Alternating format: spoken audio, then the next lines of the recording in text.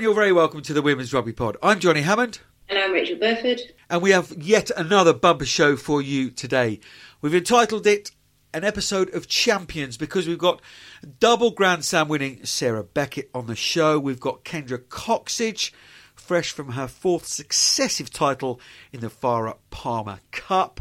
And we also have the other side of the coin, but no less a champion in her own right. But Seni Naoupu joins us with the disappointment of Ireland's games being cancelled over the weekend. But first up, Rachel. Johnny, you all right? Miss Burford, how are you? I'm very well, thank you, Johnny. How about yourself? Yeah, we're all right, thank you. You've been causing a bit of a storm on Twitter. Yeah, I did. Not intentionally, but the amount of impressions that my tweets got was quite remarkable. I got quite infuriated last weekend when obviously England were crowned champions with a game in hand a week early due to Scotland drawing against France.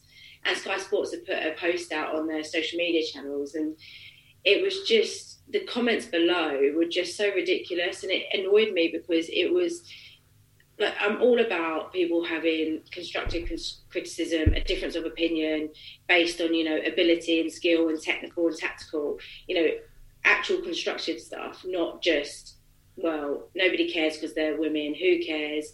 We didn't just really rude, disrespectful comments and it's just totally uneducated, and it just really infuriated me because the Six Nations is globally known as one of the best rugby tournaments, and for it to be belittled like that for no other reason than the fact that they're female, it just really annoyed me. And I just thought, do you know what, I'm going to say something. And so many people reached out and was like, don't worry about them, ignore them.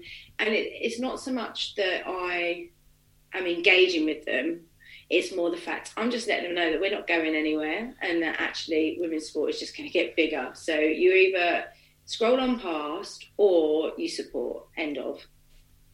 Yeah, I and that's kind of the thing for me is, if you don't like it, you're not going to educate yourself to watch it. I mean, I watched it and the men's game over the weekend with my two boys, and from an 11-year-old, oh, Daddy, this is much better rugby on the Sunday than played on the Saturday. Now, he's 11 and he's educating himself, but if you don't like it, that's fine. Just move on. But social media seems to be this place where keyboard warriors are quite happy to say stuff that, you wouldn't say to anybody in the street to their face. And actually, that's no excuse to write these things down. I'm with you. I'm totally with you with the levels of frustration. I know we're making small steps, and we've started this show on a real negative, and yet England are double Grand Slam champions. But it is one hell of an achievement. One hell of an achievement, whatever the opposition, and to do it back to back. If the England men had done it back to back, my goodness, it'd be front and centre on every newspaper, and yet hardly any newspapers or news outlets pick it up. It's lip service from most people, and that's what annoys me from within inside the game, inside the broadcast world. It's a lot of lip service. But yes, be kind, people. We're in the middle of a global pandemic. If you don't like something, that's fine. No problem with your opinion. Just move on, because otherwise, birth's coming for you. Simple as that. And do you know what? Get on a rugby field. Let yourself, let Poppy Cleo, let Sarah Beckett, Marley Packer, whatever, tackle them. And then we'll see how big and tough they are. How about that? So if you fancy denigrating women's rugby, give us a shout, get some kit on, and we'll go and have a little training session. No problem at all. Anyway, you bounced back, Berth, and did some good stuff on Sunday at your old club. I was contacted by the Medways girls manager saying that, we've got a bit of an in-house touch tournament and our mums team need another player. So I graduated to the mums squad. Well done. Yeah. Well, you've got two fur babies. Yeah, true. They did come as well. So, but it was just amazing. Like, we had 2 pitches, like full-size pitches, broken into 2 lots, 3 lots of teams on each. So 12 teams all together, playing a little round robin against one another. And then we had a bit of a big game, mums versus daughters at the end. And it was just amazing. It was so good to see, 20 years ago where my career started there, or way more than that. 35. And to see, then it was such a strong girl squad there. And over a bit of time, it disappeared. And now it's just so, going from strength to strength, so many numbers. They've got 60 plus girls there. And it was just really wonderful to see. And joining in was really good fun, running around with the players.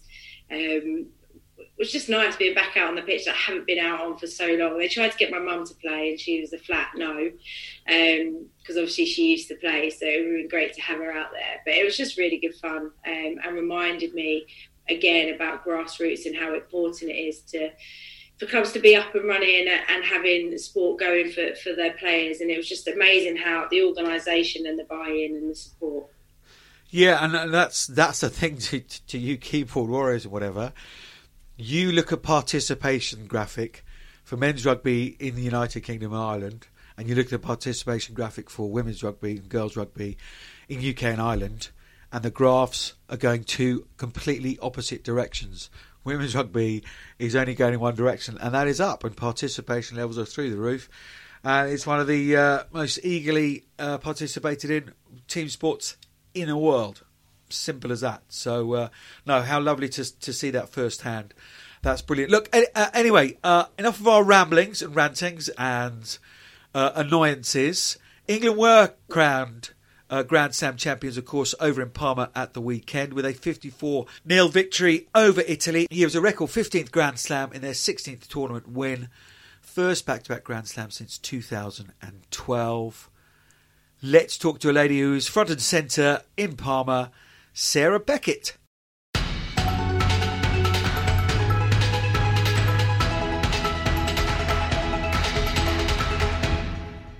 Real pleasure to have a Grand Slam champion.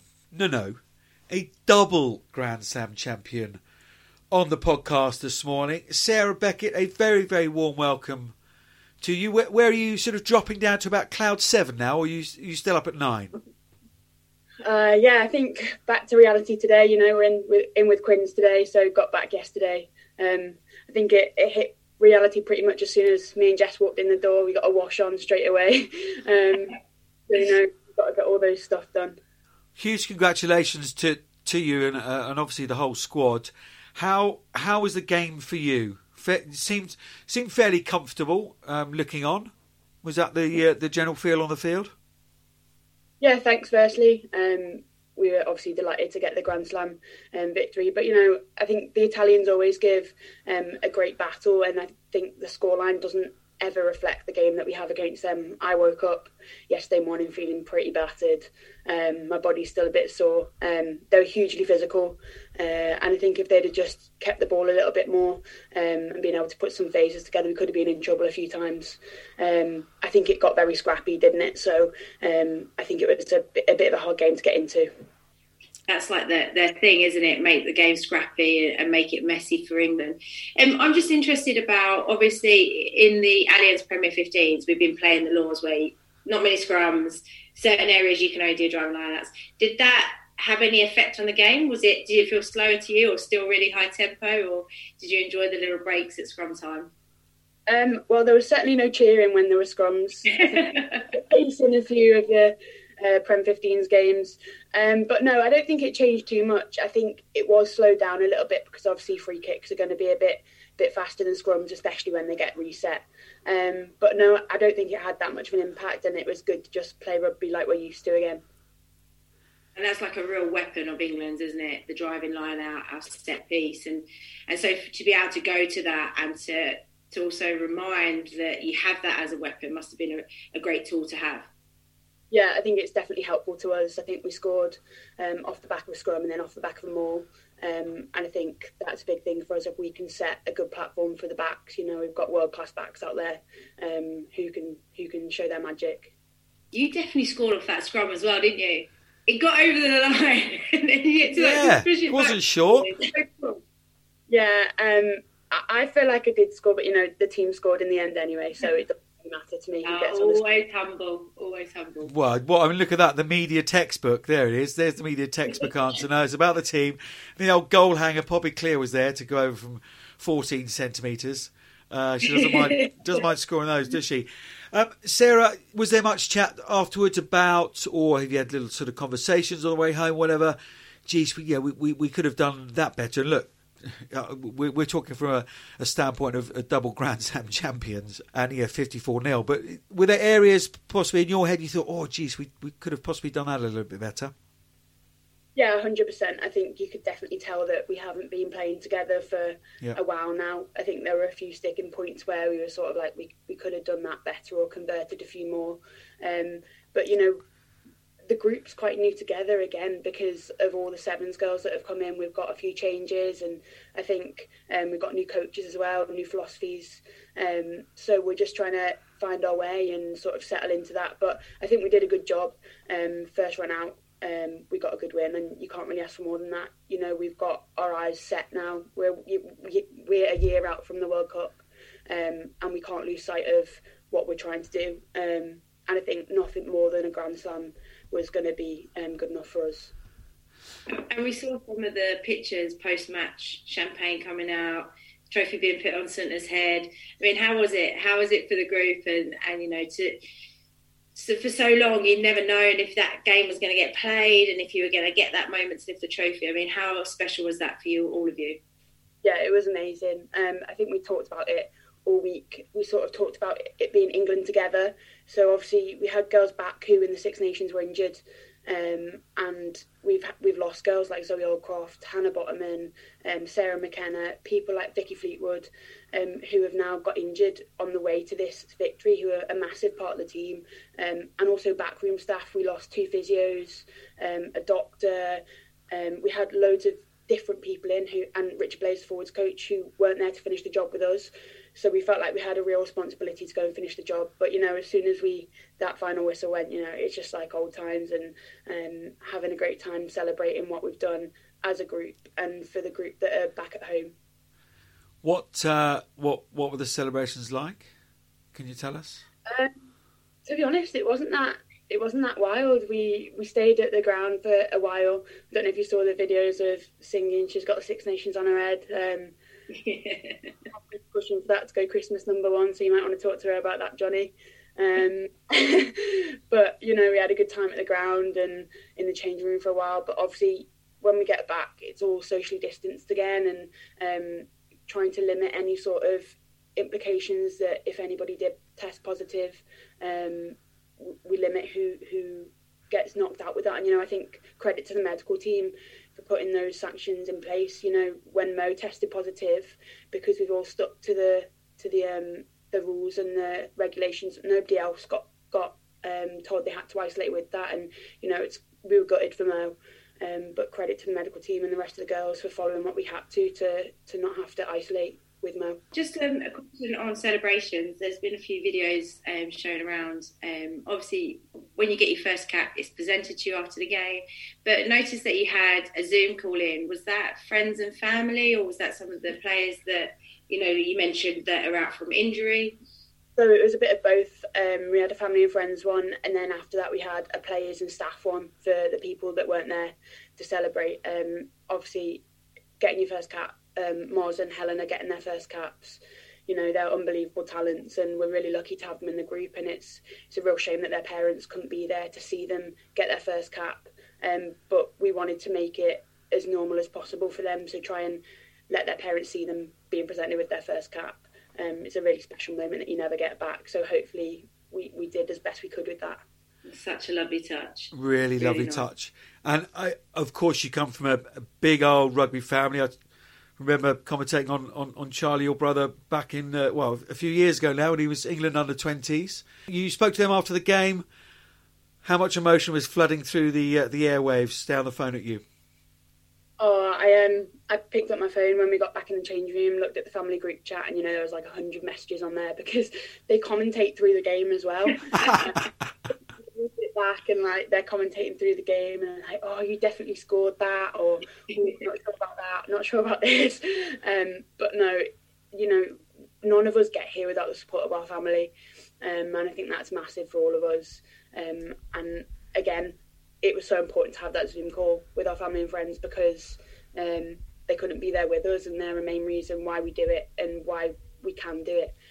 So to not have them there was pretty gutting, but you know, that's the way the world is at the moment, and we were really lucky that we got to go out there and finish what we started.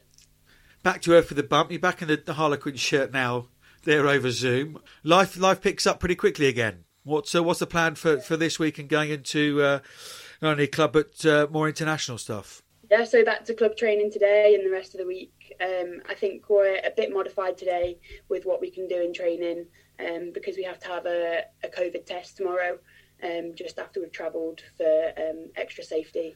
But then Thursday, obviously back into full training, and then we play Loughborough on Saturday, so that'll be a real good test. You know, they're a real good side, so I'm looking forward to that.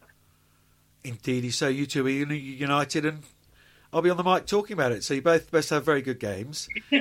And then we just look to the week beyond that. You said kind of new squad coming together. Obviously, quite a bit of rust has been shaken off now over in Parma.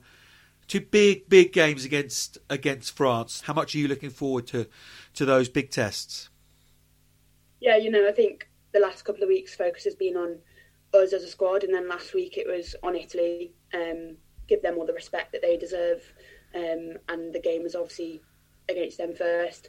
But now, yeah, obviously looking forward to the France games, and it's obviously been talked about, and I think there's been a few questions around it. But as far as we're concerned, we're prepping for the games. You know, I think one thing we've learned through this is that you've got to be flexible. So we've just got to focus on ourselves and focus on our prep and continue to prep for France. And you know, get the best we can out of ourselves. They're always a big physical challenge, France. Something a part of your game you absolutely relish. Yeah, I love playing against France, if I'm honest. It's one of my favourite games to play. They've obviously got a big pack, a big physical pack, and they present different challenges to us. And I think one of my favourite things in the world to do is go out and play in front of a French crowd. They're vocal. They let you know when you've made a mistake. But I love that opportunity to go and silence a crowd and have some fun while we're doing it. Great stuff. Where's your medal? Where's your Six Nations medal? It's here. Yes. Sorry, listeners, you can't see this, but there she is. She's got a medal. Big, very humble about it, I have to say. It's in the box. There it is. Look at that. Very shiny. Yeah. So, I like that you're representing Waterloo behind you with your cushy cushion made by Jill Burns. Yeah. My dad got me it, yeah. That's the first shirt that I played Prem in, so it's a nice little reminder. Oh, brilliant reminder. I must just touch on as well, because I think it's just fab. It was a few weeks ago you released, you were singing a tune, guitar, very, very musical. I'm hugely impressed. And I know we've sort of had a brief conversation about it, but Anna Capeless as well at Harlequins. Let's get a band together, honestly, Sarah. Sing superbly well. You up for that? If we get a band together, let's get a Christmas #1 going. Yeah, maybe it's not something that I like to shout about or do in front of people, but maybe that's something I need to grow out of a little bit. Yeah, I just mainly play in my bedroom, really, but yeah. Just a little tune. Oh, no. No, you can't get out of me today. I knew she was going to ask that. I wasn't going to put you on the spot. Well, look, don't worry. Nobody listens to this, so that they won't hear that you're into music and whatever. But no, genuinely, really, impressive with a guitar as you are with a rugby ball. Sarah, many congratulations on really blossoming as a player, in my humble opinion. And yeah, fantastic at the weekend, and huge congratulations to you and the rest of the squad. We will see you up at Loughborough at the weekend, but enjoy the rest of the week. And yes, thanks for joining us. Oh, thank you very much for having me on, guys. Thank you. Cheers, Beckett. See you at training. See you at training. Thanks, Sarah. I'm Della Franco, and you're listening to the Woman Rugby Pod. Talented young lady, Sarah Beckett. Really good to have her on the pod. She had some really big boots to fill at the weekend with no Sarah Hunter, but in terms of on the field, she's she's growing into that role, isn't she? She's a combative player, someone you know very well, of course, being a teammate at Harlequins. Yeah, she's a real competitive warrior, and she has got big boots to fill. But luckily enough, Sarah was out there, so it was probably helping her. But to be honest, Sarah Beckett's been on top form at club, and to be honest, every time she's played in an international shirt, she's performed really well. So she'll have great confidence. She would have had great confidence from that going into the game. But yeah, you can hear in her voice that she's still on cloud nine, isn't she? Yeah, and quite rightly so. Yeah, as we said, 54-0 to England with tries from Kildun, Cleo, Emily Scarrett, that's her 47th international try in her 90th cap. Abby Ward, Sarah Bird, Jess Breach, Leanne Riley and Marley Packer. Nice little celeb from Marley Packer, wasn't it? To the little bubba at home. But yeah, who impressed for you, Berth? I was quite impressed with everybody. I don't think many had a standout game, but that often means that everybody's kind of just doing their role. I think Sarah Bird, naturally, she's always going to make bursting runs of how powerful she is. I think Casey Dane-McLean played well, as always. Emily Scarrett hit some great lines. But the back three didn't get lots of opportunities, so you didn't see much of them. But, the couple of times, Jess got her hands on the ball once, got over. Same with Ellie Kildun. I thought Marley Packer was everywhere, to be honest. And just her fight and her dog. And I said it last week, I just don't think we've got another 7 that's like her. The fight that she has in contact and her work rate around the pitch, I thought she was outstanding. Abby Ward had another strong game, partnership with a new cap, 18 years old. So Abby would have had a hell of a lot of responsibility at the set piece and controlling that and leading that. But yeah, I think, the majority of players played well. Nobody had a bad game. And yeah, so I think they'll all be really pleased with their performance, but knowing every single one of them, they'll want to improve. They'll want to look back at some of the things that didn't go quite right and maybe some of the opportunities that they missed and how they can make sure that they're scanning and seeing things and creating things for future games to come. To come back after the break they've had to 54-0 someone is impressive, and a team that England have struggled against over the last few Six Nations, especially over in Italy, and that rust and what have you, and that mental pressure of being really, really hot favourites. So all of that aside, but I know Simon Middleton, and we know the players involved. They will want every single detail to be right. And I just going into contact was a little bit upright. If we're looking at the microscope stuff, quite a lot of static, people receiving the ball static, rather than a little bit of pace. So going into contact for me was an area which could be improved a bit. And I like you. We heard from Simon Middleton last week about this back three of Dow, Breach and Kildun. I don't really see it. And actually, if you've got those kind of runners, then we need to see it. I think Ellie Kildun picked up a couple of loose balls and looked really impressive, as we know she is.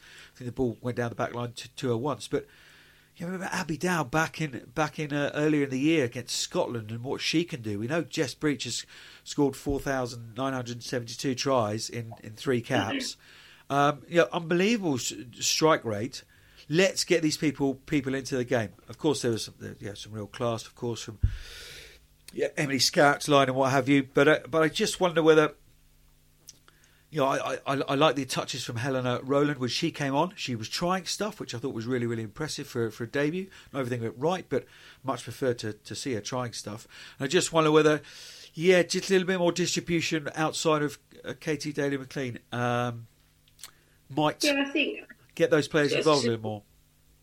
Yeah, and picking up on your contact comment, I guess, like we've spoken earlier, that their prep time has been very different this time round. They're limited in terms of how much contact they can do, at clubs and when they're internationally. They've been a long time apart. They've got a big injury list. So I think you're quite right. They'll be looking at that going, it's not quite how we maybe wanted to play at times. But with all of those kind of situations, 7.5 months not playing together, not having all the preparation time, wondering whether the game was going to be on, all those mental side of things. So, I think, and like you said, Simon Middleton might be sitting there thinking, we're sitting on our pedestal and everything's great. They'd definitely be scrutinising that performance. They'll be happy that they won and that they're Grand Slam champions and they thoroughly deserve that. There was 4 other games that they worked really hard for as well. But yeah, they'll definitely be looking at and thinking, how do we push on now? Because all eyes are onto France Autumn Internationals now, Six Nations again, and we're closing in on that World Cup. Yeah, I think it's 9 games now till the World Cup starts. But yeah, I just wanted to make the point: they scored 34 tries, only 2 against. Scored 45 tries last year in the Six Nations, 6 against. So that defence is hugely impressive. And yeah, to nil an international team is very, very good indeed. Must just say, congratulations to Mana Talling at debut at 18 years of age. We mentioned Helena Rowland. Katie, Daly McLean, 115th cap, joint third now with Tamara Taylor. Helios, as I say, watching with my boys, and commentary comes over. Daly McLean does something, and just from the other side of the lounge, I hear this, Kitty, from my youngest, which I thought was just brilliant. And yeah, congratulations to Mark Luffman as well, who's been appointed the Red Roses forward coach. That's sort of rather gone under the radar, but congratulations to him. And yeah, hearts out to Mo Hunt, Hannah Bottom, and people like that who are injured. Vicky Fleetwood, Zoe Allcroft, Sarah McKenna, Lydia Thompson, who weren't able to get out to Italy, and a few of the support staff as well. But congratulations to the entire squad. On the flip side of that, of course, Wales against Scotland and France against Ireland were both postponed. Such a shame, especially after that fabulous act of rugby solidarity to try and get that fixture on at France-Ireland, although it would have been Ireland-France.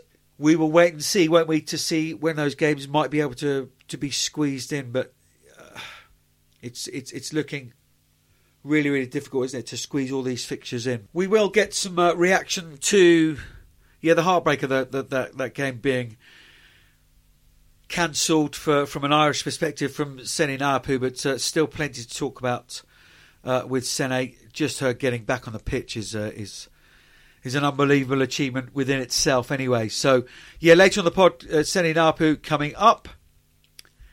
But it wasn't just England who was celebrating over the weekend. Down in New Zealand, the land of the long white cloud, it was, as they call down there, the big dance, the Dr. Farah Palmer Cup final between Waikato and Canterbury.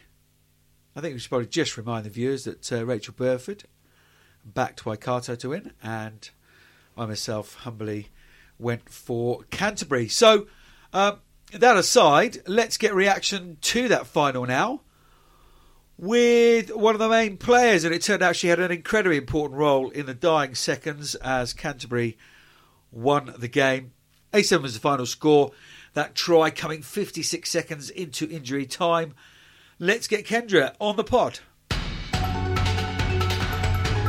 I'm Stacey Flula, and you're listening to the Women's Rugby Pod.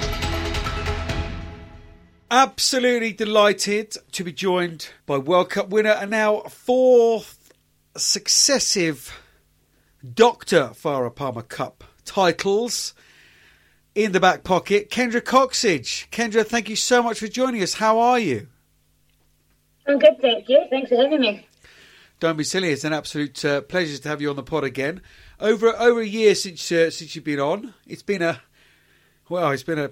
funny old 12 months, hasn't it? Where where everyone's safe and well your end, presumably. Oh, I'd certainly hope so. Anyway. Yeah, no, everyone's safe and well over here. It's just pretty crazy to see what's still going on around the world with COVID. But we're managing pretty well over here. You are managing pretty well, aren't you? Yeah. Rugby pitch. Yeah, that's the one. You'll take that. So how's the body feeling? The body's feeling, it's pretty exhausted, to be honest. We've just come into camp for the Probables Best Possibles that is coming up this weekend, and then a couple of weeks with Black Ferns and New Zealand Barbarians. But yesterday kind of came into camp and I was like, oh my goodness, like my body is so tired, it's so sore. And the girls went off to the gym, but the ones that played in the final just got to do recovery, so jump in the pool and do some stretching and that. And I was like, oh my gosh, thank God, because this body is getting older. It's getting older. It takes a lot longer to recover. Yeah, I mean, with finals like they were, I mean, I only got to see the highlights. But it was just 80 minutes of non-stop, highly competitive, high pace. And you still managed to find a high tempo, quick tap at the end, and then get your team in the right area to then win it. Yeah, credit to Waikato. They I couldn't get any other quick penalties and quick taps in during the game. They did well at actually slowing our ball down. But yeah, it was real high tempo, and I think there was about 33 seconds left on the clock, and I was like, oh my goodness, I was like thinking that was the only time I had a little bit of doubt, but it kind of came in and then it went out straight away. I was like, no, we can still do this. And then one of our girls got that last 10 seconds to go, got a turnover. And then I was like in the game, and I just kept saying to the girls, just carry hard and clean hard. Like that was just as basic as what it was. And let the rest, let the rest do itself. And it's exactly what happened, really. Waikato was starting to tire. Both teams were starting to tire. But yeah, and then just to take that quick tap, there was no way I was stopping. I was going. And then we actually had a penalty advantage too, which makes you relax a little bit when you're hard on the line, and you're attacking hot on attack. And I think that's what's really cool is you had that penalty, and then you can kind of do whatever advantage, and you can do whatever you want. And if you stuff it up, you kind of get to go again. Cindy Nellis, our Canadian lock, had an outstanding season, so it was cool for her to get that last try. Oh, brilliant. You're down on the scoreboard, and it's been incredible. Defence has been the winner all day, and then you decide, do you know what? With literally seconds left on the clock, I mean, we all know that's your game anyway, but to trust yourself in that situation, was there any doubt at all? Did you think, oh, no, I shouldn't have done that the moment you did it? Or was that, as you say, with that penalty there, was that the relaxed state you were in? Yeah, I think I just kind of went with it, really. Like the turnover, there tends to be a few people in the ruck and, a few close people. And I was like, okay, we can get this and go quick. They've got to obviously get back 10. So, I just went with it. We had to go. That's what was going through my head. I was like, we've just got to go. We've got to continue this and go. And then Grace Brooker just hit a really beautiful line, coming in from fullback. She almost read exactly what I was doing. And then we went to one side, and then Martha Lawler here obviously did that strong carry. We managed to get it. But yeah, no doubt. It's just, I guess, experience and just confidence, and just hope that, hope they helped like how that the team was going to come with me, and they did. So. It was an unbelievable finish. It was an unbelievable finish. It was honestly Waikato. And I actually felt for them as well, a little bit because the game was just so awesome. Like defensively, there was so many pressure points. There were so many, we dropped, I think, 3 balls over the line, and they were dropping balls like Stacey Waka never drops the ball in clean open space and just clean drops it, pressure footy, that's what it does to you. And I reckon, honestly, guys, that was probably my hardest game. I played in World Cup finals and tests. It's probably one of the hardest games in my career. That's really awesome to hear that. Yeah. And I could echo that with our premiership here. Like, the domestic league is getting so much tougher that, no disrespect, but in terms of some internationals, they don't come close to some of the encounters we've had against Saracens over here with Harlequin. Yeah, I think it's just because we were down, when you're down on points. When I've been in those situations before, we've tended to been up on points, and you kind of just got to kill the time out. But this was we had to score, right? And that's all we had to do. And the pressure kind of comes on, and you're relying on your players to do those small things well, and they did. So I guess good experience leading into the year that's coming up. Yeah. I think it was important for a lot of us to kind of feel that. Do you know what? I was so engrossed in our bet, so I know that Johnny's been doing a little bit digging and stabbing a knife in my back, as always, and saying I was going for Waikato. I mean, we had to go for one or the other. He jumped at you, so I didn't really have a choice, but don't tell me. No, you're right. We'll let you on. I literally, because it was obviously on in the middle of the night, I woke up at 4 a.m. and I was like, right, I'm having a look at the score, and I had a quick look, I watched the highlight, and then I was wide awake, because I was like, oh my God, as if that's just happened. And it was 3-0 for ages, and I actually thought it was going to end that way. No one could score tries. It was crazy. Sometimes when matches are 3-0, you think, oh my God, that must have been an awful game. But when you watch the highlights, it's wow, opportunity on opportunity. It's just, like you say, those errors that crept in, uncharacteristic by some players. Girls doing stuff that they haven't done all season. They haven't done stuff all season. Like our winner, Martha Lolo here, loves running over the top of people. And in that last place, he tried to go around it, and I was like, every other time, you just run over them. It's quite funny. What pressure does to you. It makes you do things that you don't normally do. Yeah, and obviously the pressure's getting to Berth a little bit, because that's some of the best professional backtracking I've ever heard, Kendra. Nobody put any pressure on anyone to go for any team. I'll give Stacey some confidence. You know, she come from sevens. Simple as that. You don't bet against the champions. You don't bet against a team that have won it 3 times in a row, because they know how to win the thing. It's as simple as that. And now you've won it four times in a row. Johnny, and you'd be in humble pie too. So Kendra Cox, it's 4 times in a row. That is unbelievable. What? I mean, we all know there's probably lots of little bits and pieces that come together to make that kind of stuff possible. But if you had to put your finger on 2 or 3 things as to why you can keep playing in those pressure games and keep winning them.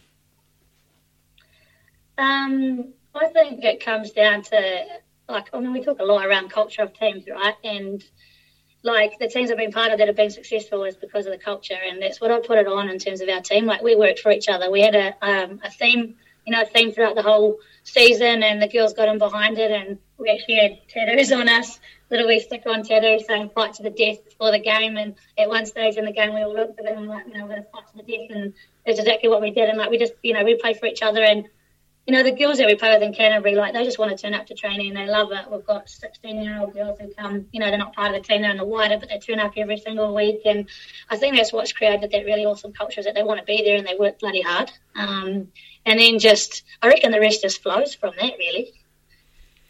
I mean, you briefly mentioned it there, but obviously we're 11 months out from a World Cup, a home World Cup. What kind of a motivation have you seen that within the league this year? Obviously, people are very, very pleased to be back playing some rugby, so there's lots of factors within this. But back playing rugby, home World Cup, selection up for grabs, and then you get a final which sort of replicates a test match. It's absolute ideal preparation, isn't it? Yeah, I mean, we think it's ideal preparation. The Farah Palmer Cup this year, the quality of it's been unreal. Having the Sevens girls back in, and there's been a lot of upsets, and just the quality of the game is growing. And 3 of the 4 semi-finalists were all they played a wide, fast game. We almost say those the game's changed across a lot of teams here, and they're the ones that made the semis. So. Obviously they're a bigger pack and they tend to run it pretty hard and keep it nice and tight. But the other 3 finalists, semi-finalists like to play to width and play on the edge. And then I knew that game straight away. I almost picked that we would play, if we went well, we'd play Waikato in the final and then I knew it was going to be awesome because of the quality of rugby that was getting played. But now we've moved into these into camp today. We've got as probables as possibles, and then a couple of games with New Zealand Barbarians and Black Ferns, and again I think that's just ideal prep. We just like you said, we're just grateful to be playing the game. I see what's kind of happening over your guys' way in that, and kind of just disheartens you a little bit with you guys still having to go through different bits and pieces, and people in the teams and that having COVID. No one here has actually had COVID in any of the teams or anything, and having you're having to different games and all that just kind of breaks my heart for you guys over there. But we're just grateful to be playing, and it's good quality footy. And with your possible versus probables, does that selection come out of the Farah Palmer Cup? So selectors are watching some unknown talent. You obviously got your squad already in terms. How big's your kind of elite playing squad? Do you have? So at the moment, so this squad, so there's 2 teams, obviously probables, possibles. I think there's 26 in each team. That was picked from the Farah Palmer Cup. That was actually announced. So everyone got, I think, contact on the Tuesday before the final. So it was solely picked on that, and we've got a lot of new girls who have come in, which is really exciting as well. And then from there, they'll finalise a squad for the Black Ferns next week to play the Barbars. But they're probably looking around, I think at the moment, with everyone here, you're looking at, probably 50, 60 people at the moment that could be wearing that black jersey at the World Cup next year. And when you say Barbars, what's that makeup going to be of? So there's just other players in New Zealand, say like Cindy Allock, she's Canadian import, but she's available to be able to play for that Barbars team. So it's just, I think they're just going to try and get the best team to play against. And for me, I think, we obviously got some pretty talented players over here, so the more rugby we can play at that high level, the better for prep next year. And potentially some of those players that might miss out on being in that Black Fern squad might cross over to the Barbars. Yeah, as well. that's exactly what will happen. Yeah, so the ones that will miss, I assume like a majority of the ones that are here in the probables, just possibles, which is the trial for that selection, would likely move into either the Black Ferns or into the Barbers. Yeah. Awesome. Kenya, I'm very conscious of time. As you say, you are in camp, and we're just about up with our time with you. As you know, we had the bet between Berth and I. She went for Waikato. I obviously backed you because why wouldn't you? And it was a dare. If you lost, there was going to be a dare. Now, we haven't had any dares through on social media, so if you wanted to set a dare for Berth now, as she bet against you, that would be absolutely fine. I reckon she should have to sing the New Zealand national anthem. Yes. Yes. Someone tried to make me the hacker yesterday. I was like, I can't do that. England are playing today. That would be like such bad karma for them. I can't do that. Oh, that's absolutely brilliant. Right, we'll get that done, Kendra. Don't you worry. You look out on Rachel's socials for that. And yeah, I'll be waiting on the social media to see. Whoa. She didn't say it on social. She just said I've got to sing it. Lovely. No problem at all. Yeah, we'll record that up. Small print. And the celebrations were legendary, I hope, for a fourth title. Yeah, it was good, but yeah, it could have been better if we didn't have to be in camp on Monday morning. But we still enjoyed Saturday night, which was good. Great stuff. Kendra, huge congratulations from me, my side of the WRP. No, from both of us. Huge congratulations. That is some feat, and really appreciate you joining us. Yeah, no problem at all. Thanks for having me on, guys. Great form, Kendra. Really relaxed, and diminutive character, isn't she? But what a talismanic player she is. Yeah, she is, and where you hear her talk then, where her knowledge and her experience comes into play. You know, she talked about how more than often or not, she doesn't find herself in those positions, whether she's in a Canterbury shirt or whether she's in a Black Fern shirt where they're behind. So great experience for her, but also just the belief in her ability and her players' ability around her to control the game, to believe in themselves, to go for one more shot and take the opportunity. You know, when you've got a player like that has so much self-belief about what everybody else can do, then you can buy into that, and it gives you such a lift, knowing that your top players are confident enough to continue to play and to keep the belief, to never have that doubt. You know, all she does is bring the whole team along. She's an inspirational leader without even trying to be one. She leads completely by example. And yeah, I mean, I'm gutted for Stacey Waka and Stacey Flula and Waikato to lose like that. It's just, it's so heartbreaking. And for anybody who hasn't watched the game or seen the highlights, like Johnny said, defence is king, and they defended their absolute hearts out, and it's so cruel. But on the flip side of that, what a fantastic win for Canterbury and Kendra Cotton and her side. You've got to take your opportunities, and it would be remiss if I didn't take my opportunity just to be smug. Well, no, not in the slightest, because I'm not the one who's got to sing the New Zealand national anthem. God of nations, at thy feet, in the bonds of love we meet. I think of the opening words, Berth.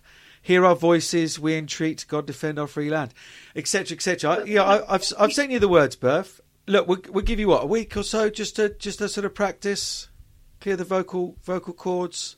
But what's that? I'm out of office for the week. Sorry. Well, that's all right. You can practice anywhere you like. Perhaps we'll put a poll on our social medias. Should Berth sing the New Zealand national anthem, as Kendra Coxidge suggested she should, because we haven't had a suggestion from the listeners. Yeah, I mean, you changed the rules midway through. For losing the bet. You were meant to do this, and then you just put Kendra on the spot. Well, shoot me down with a feather. Just... You're just trying to play it through, because you went for one team, I went for another. Sportsman's bet. This is the forfeit, and my captain should lead from example. If you go into these things, you've got to be prepared to do the consequences. Betting against Canterbury, really. I'm Jill Burns, and you're listening to the wonderful Women's Rugby Pod. A little bit of news to bring you up to date with, some more results. That rearranged fixture from the Premier 15s. Bristol against Wasps. 64-10 to Giselle Mather's side. 7 first half tries. Really blew the Bears away. 10 tries in all.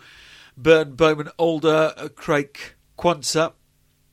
Bristol did rally in that second half to score a couple of tries of their own. But missing the Welsh contingent are obviously planning to be on international duty. But that's a really good bonus point win on the road for Wasps. Takes them up to 4th. Did you manage to see any of that, Bev? No, I didn't get a chance to see any of the game really, but I could have predicted that it was going to be a really tough day for Bristol with all the players that they had missing. You know, it just in Amber Reid and Sarah Byrne, it's surprising how just 2 players can make such a difference, as well as all their Welsh players as well. So I knew it was going to be a really tough day for Bristol, based on, even though the internationals are on, Wasps still have a wealth of international players, experienced players, club players. So I think that was quite a fair prediction that they were going to go there, and it was going to be tough. On the flip side of that, you Wasps are missing a few as well, though. Dow, Kildare, Miller Mills, Maloney for Ireland. Yeah, but they Malloy. still have Meg Jones. They have Lucy Nye, who's an experienced club player in the Premiership. You know, they've got a solid back row. They're the club players which are kind of like the glue. And when you have those players that have been a rock in previous years for Wasps, and then you add in a little bit of sparkle with the likes of Celia Quansah and Meg Jones and Kate Alder, their captain, is, you know, she's a really strong, consistent player. So even though they've got a couple of key players out, they've got also key players still in very pivotal positions, which then allows other players to be able to play, good direction around the pitch, good control. So that's why I think even though they are missing a handful of players, they still have a big handful that are left at home as well. Yeah, it's kind of my point that there's that real strength in depth at Wasps that possibly isn't there at Bristol, and yeah, with that will tell as the season goes on. Yes, and that Gloucester Hartpury versus Sale rearranged game is now for the 21st of November. That was obviously cancelled due to COVID reasons. A few of the players had come down with the virus. Indeed, so. Yes, Ohan being one of those. Wish her all the best. Yeah, doesn't seem to be affected too badly at the moment, though. But she's back home with mum and dad. Smashing people. Anyway, this weekend's fixtures, a full fixture list in the Premier 15s, all on Saturday. 2:00, that game we've already mentioned with Sarah Beckett. Loughborough Lightning against Harlequins. Your prediction, Berth? Harlequins? Good. Wasps against DMP. You're not going to back Lightning, are you? No. No. Can Rachel Burford make it 4 from 4 so far this season as captain? Yeah, that one's being live streamed on the RFU website.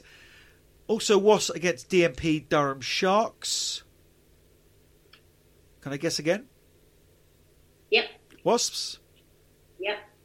Then at 2:30, Exeter Chiefs against Worcester Warriors. Ooh.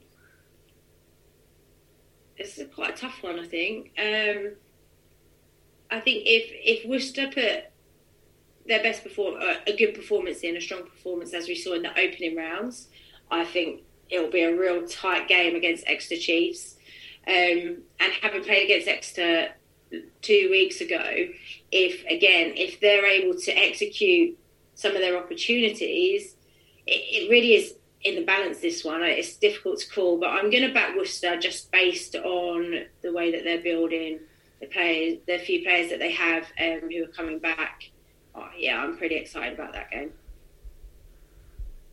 Okay, well, who's going to win? I'm going to back Worcester. Lovely. Okay. Gloucester Hartpury against Saracens. Oh, this is quite a tough one as well, because you can see that Gloucester Hartpury are improving.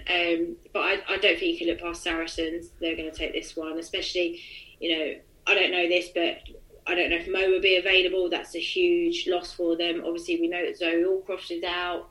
So some key players that they're going to be missing that would make a big difference. But I'm going to back Sarries. salaries for that one. And the final game is Sale Sharks against Bristol. Bristol bounce back. Yeah, I believe so. I think with their players coming back in, I think that they'll be just a bit too strong for Sale Sharks at the moment. Sale Sharks do look like a decent outfit. It's just kind of that time together, learning and knowing each other. And also, when new teams come in, it's you talk about experience, being in tight games or, winning those 50-50s. They come from experience and time of playing together. And so I think that Bristol will have that over them as well. You heard it here first. Another little bit of news coming out from my Harlequins teammate Emily Scott. This weekend she was in the Sunday Times sharing her story about rheumatoid arthritis, something that she's suffered with since she was 17 years old. She's doing it to speak out, to let people know that no matter what your conditions are, you can still go out there and achieve your dreams and your goals. Have a look at that. It's on the Sunday Times website. Yeah, I didn't know that, and I think that's it's a wider point, isn't it? Whether it's Shauna Brown, with Black History Month, or players, Flo Williams calling out the Irish Rugby Union and Canterbury. That hashtag enough. Actually, we're going to stand up and talk about these things, and the more these things are spoken about, the better. But yes, fair play to you, Emily.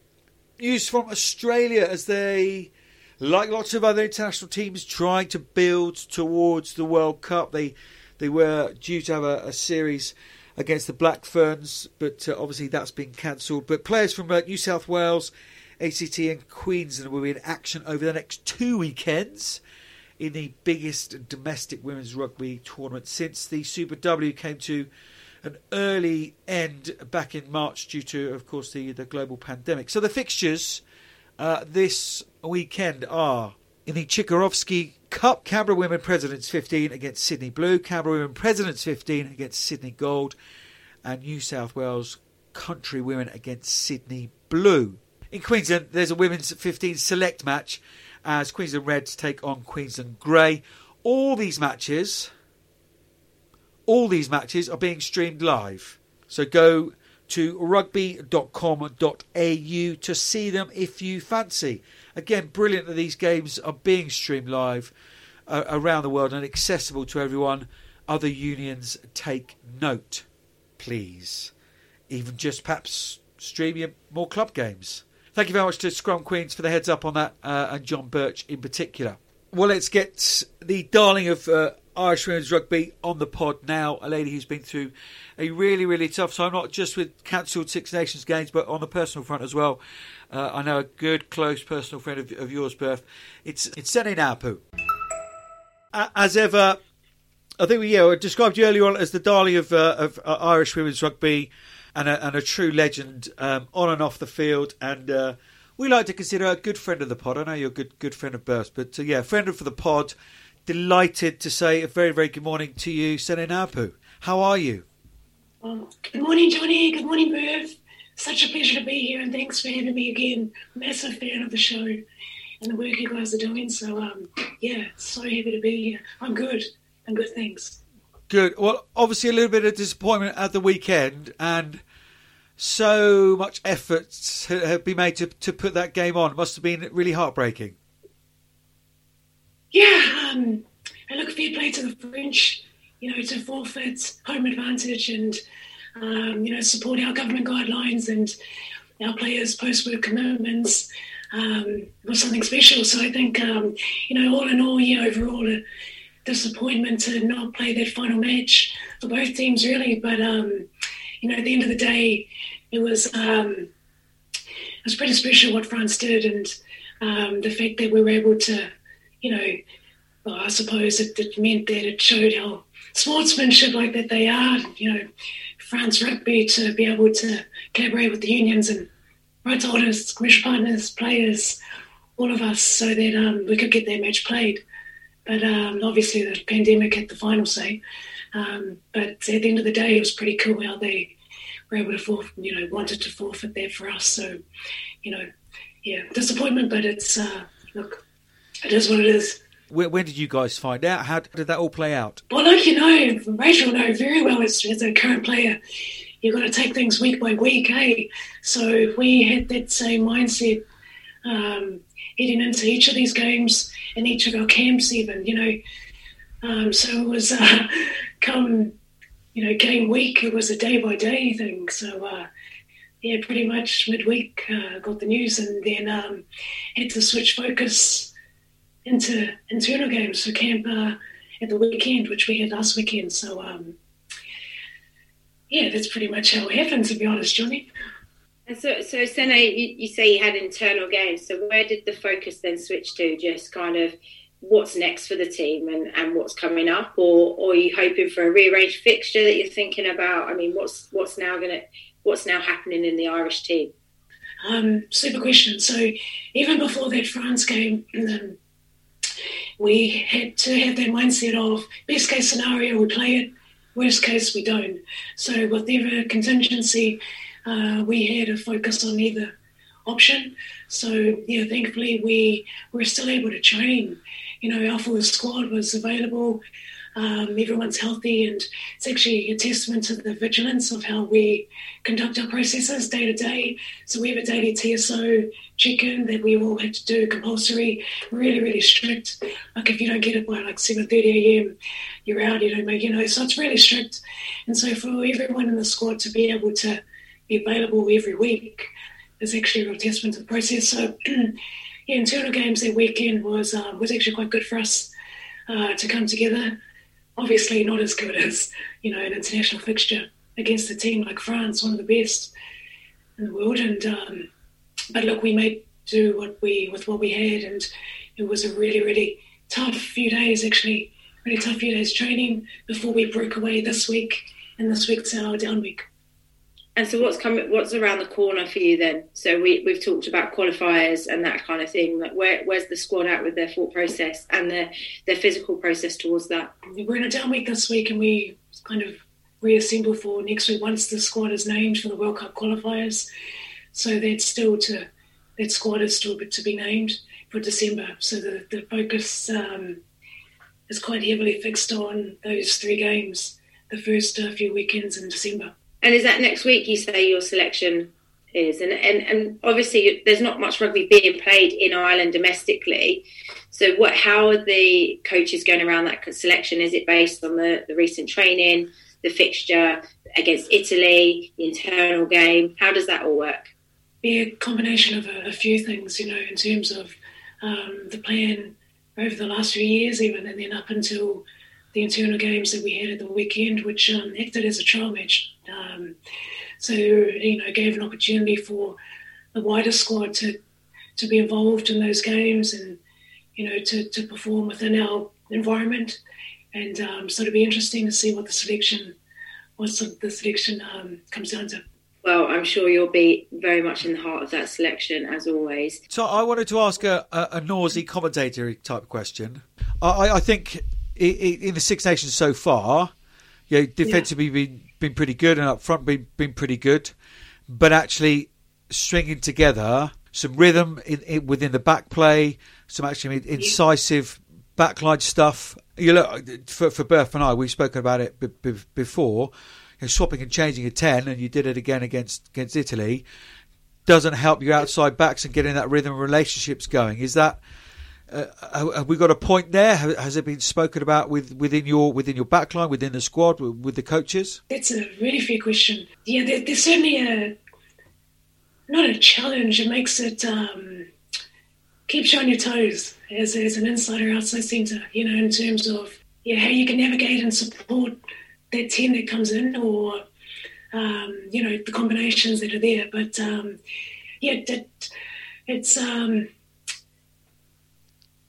it's one of those things, I think, that if there was a time to try different 10s, this would be the only time. So in fairness for us as players, we trust the decisions that are made, and we support it, and we make do as best as we can. But absolutely, you're fair to say that in terms of cohesiveness from the outside in, might be different to what we view internally.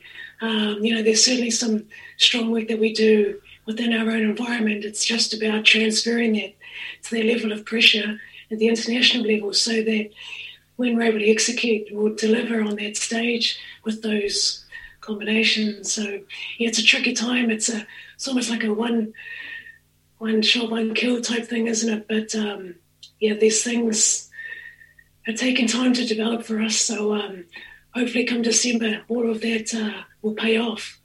Yeah, and it's a tough to get those combinations right, especially when there's hardly any rugby that's being played at the moment.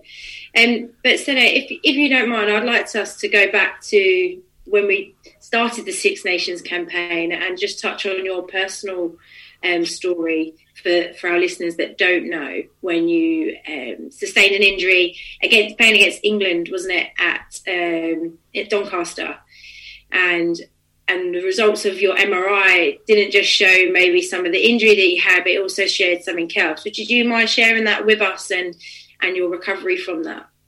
It's honestly, look, so many people went through so much worse. This is just, That's such a Sene thing to say. No, it is.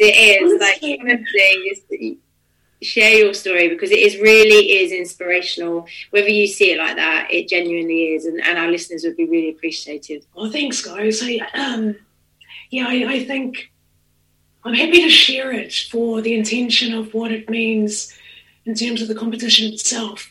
So we were into the third game. It was against England, obviously, in Doncaster. Towards the end of the game, there was only like 5 minutes to go of that match, and suffered a good old-fashioned kind of stinger, on the shoulder, so it was grand. And it took someone strong like Scarce to kind of run such an awesome line. And, so it was kind of a double knock, so stinger, and then, poked my head on one of the second rucks straight away. So from a precautionary point of view, our medics, decided to just, take me in just to get it looked. But at the time, it was pretty much just a precautionary scan. Probably looked worse than it was. And then it wasn't until the week later that the results came through, and then had to get another scan. And then, a couple of weeks later, the doctor rang and, kind of just, asked if I was sitting down, and just sort of highlighted that there was something in the scan that they wouldn't have found otherwise if I hadn't have got the precautionary initial scan in the first place. So, it was just something in my neck, in between my two vagus nerves here in my neck on the side, just where the pulse is. They found a wee tumour, but it's all gone, and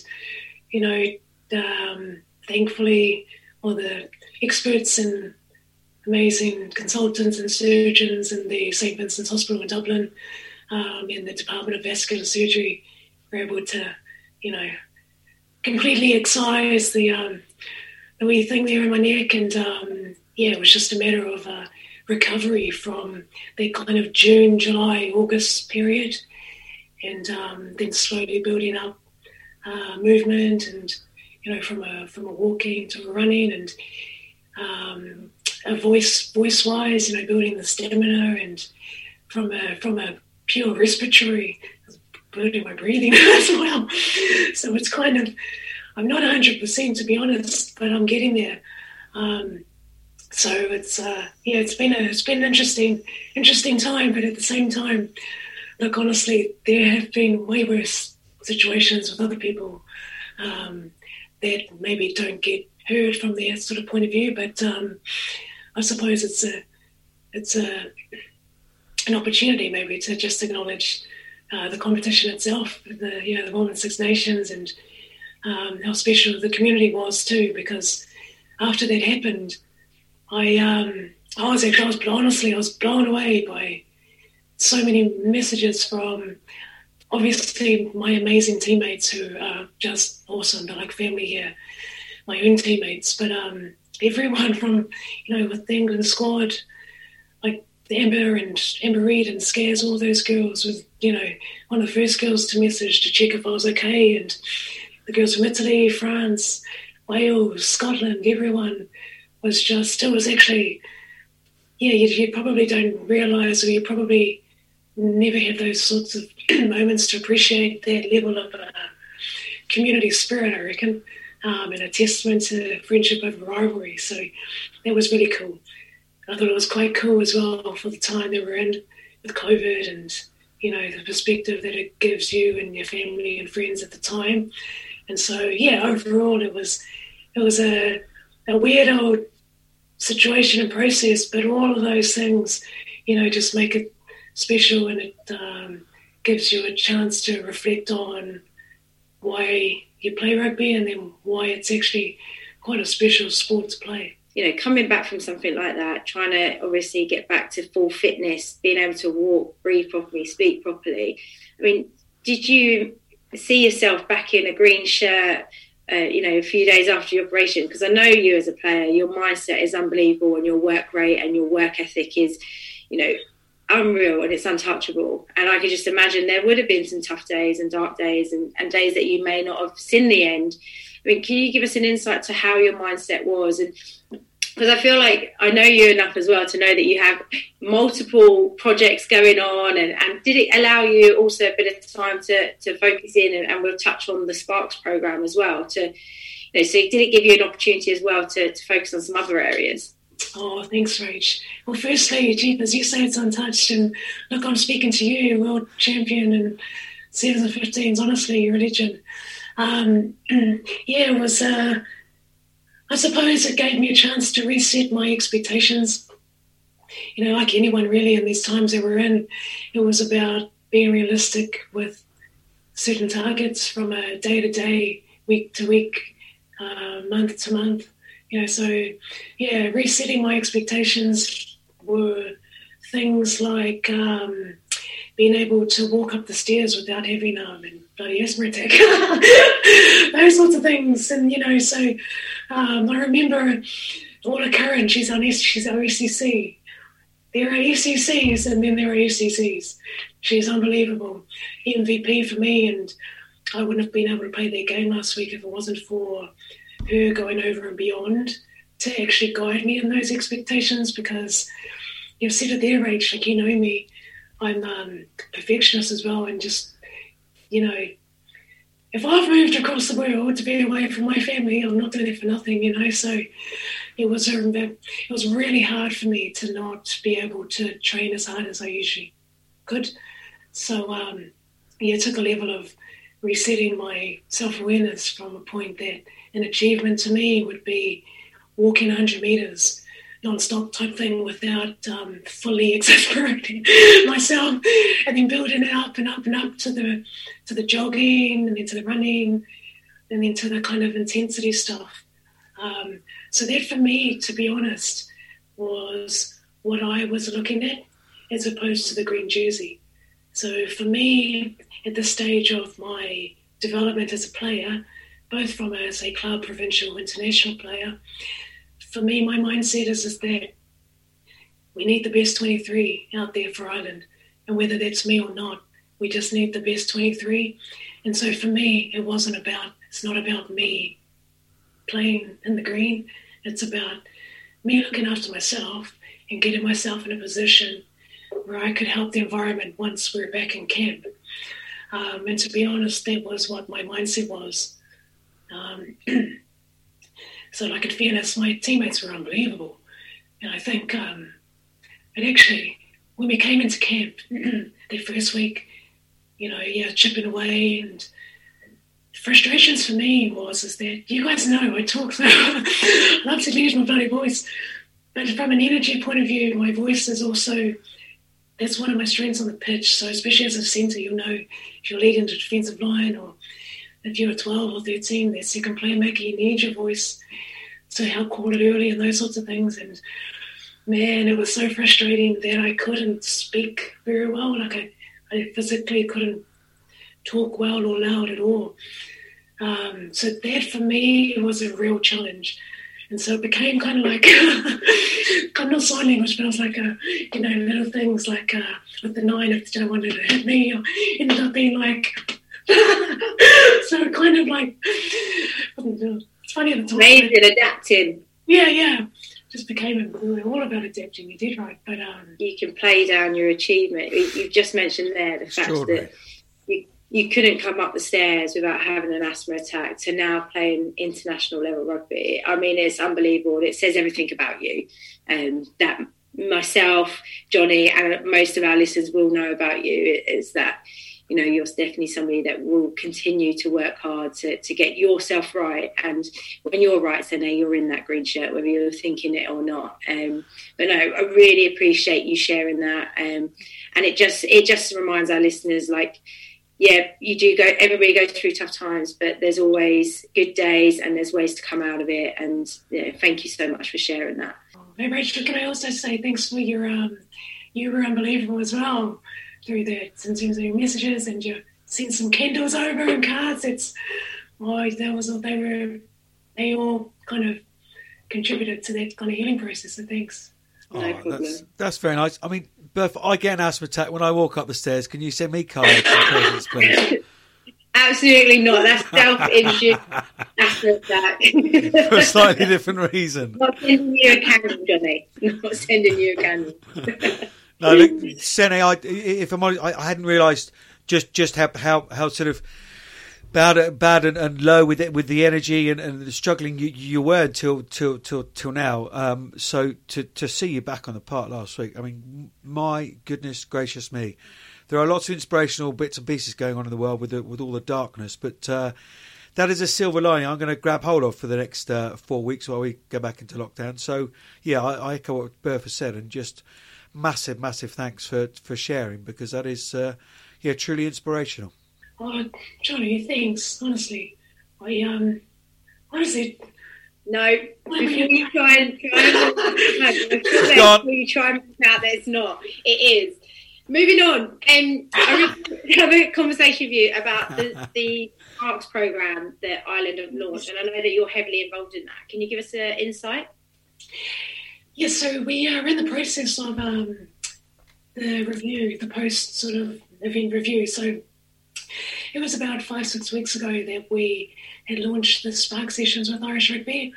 Their process in itself, to get it to a point where we were able to, have these types of workshops available, was, to be honest, will be a bit of a highlight for not just myself, but the team behind the team. So, we had an idea and a concept that we wanted to introduce with Irish Rugby. We were willing to collaborate, and then we ended up, being able to roll out 4 different types of sessions.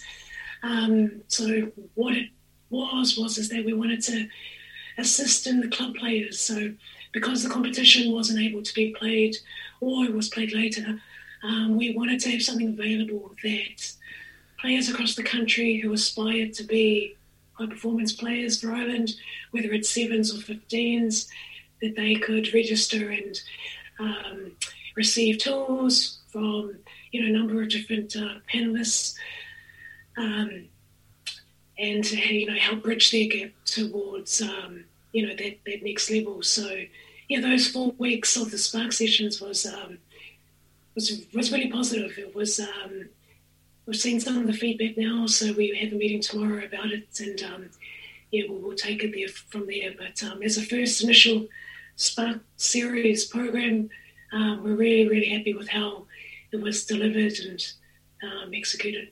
I think it's such a brilliant program, and I hope other countries kind of catch on to it, because I just think passing on that experience and that knowledge, we all came through with just go and play, no insight to what high performance is and how to get there quicker and how to stay there. And so I think it's absolutely wonderful what you're doing, along with now the launch of the under-20s program.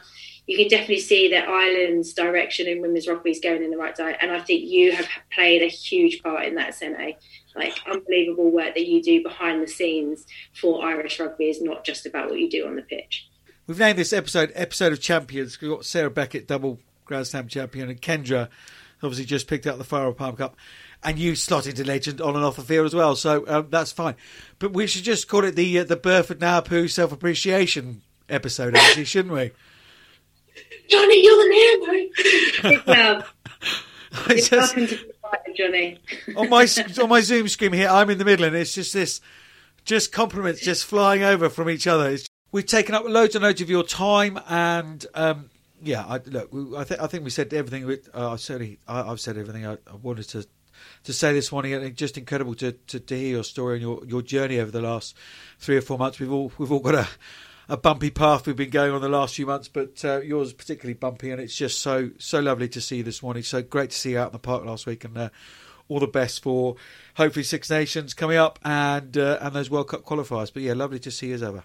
Oh, Johnny, thanks very much. Can I also just say before I leave, Johnny, you are a legend yourself, but also a massive congratulations to England on the double Grand Slam, backing that up. Honestly, very well deserved, and just wanted to congratulate England on the win. Unbelievable. What a lovely way to end it. Thank you very much, Sane. Thanks, Sane. Thank you, Johnny. You guys are awesome. I'm Lynn Cantwell, and you're listening to the Women's Rugby Pod.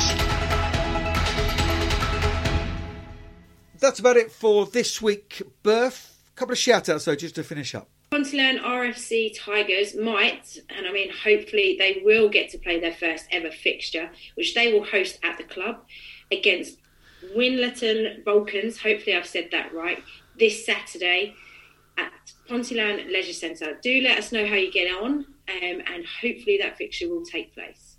If not now, then hopefully it'll be rearranged. Yeah, exactly. I mean, the intention's there, isn't it? You can't do much about a global pandemic. So, yes, fair play to you, Pontyland. And also wanted to just say thank you very much to Chalky J for your review. Really enjoyed this podcast. Renowned rugby broadcaster Johnny Hammond and England rugby legend Rachel Burford present a great mix of news, great interviews, competitions, and now even a community corner feature to shout out why the women's game is a must-watch and have to follow. Like women's rugby, it's not just for women. All fans of rugby will enjoy this and the game. Listen, rate it 5 stars and subscribe. Thank you very much, Chalky J. Much appreciate your kind words. Yeah, thanks for that, Chalky J.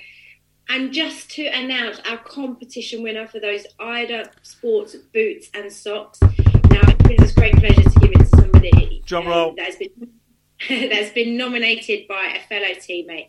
And also because the world we're living in right now, our NHS are doing everything. And so what a lovely treat for us that Lucy Grantham from Driftfield Ladies has been nominated by Laurie Ferguson, a teammate of her. She works in the NHS and she has just been an absolute rock at the club as well as in the hospital. So congratulations to you, Lucy. You'll be receiving a free pair of female-fitted boots and a pair of socks. We also have a couple of runners-up. We've got Sabrina at BREMCJ8 and Helena McIntyre and Sally Conyers. We'll be in touch. That's about it for another week, Berth, another bumper show. Huge thanks to Sarah Beckett, double Grand Slam champion, to Kenja Coxidge, not only for her 4th successive title and all the drive and skill that comes with winning those titles, but also for setting the forfeit for you, Berth. Fair play to her for doing that. And of course to our very, very good friend to Seni Napu. Thank you to all 3 of you for coming on the pod and making it such an enjoyable Tuesday for us. Next week on the pod, Berth, we're going to be joined by Red Rose Lydia Thompson, hopefully, and also Lina Corson from France. Here to look ahead to, again, very much hopefully,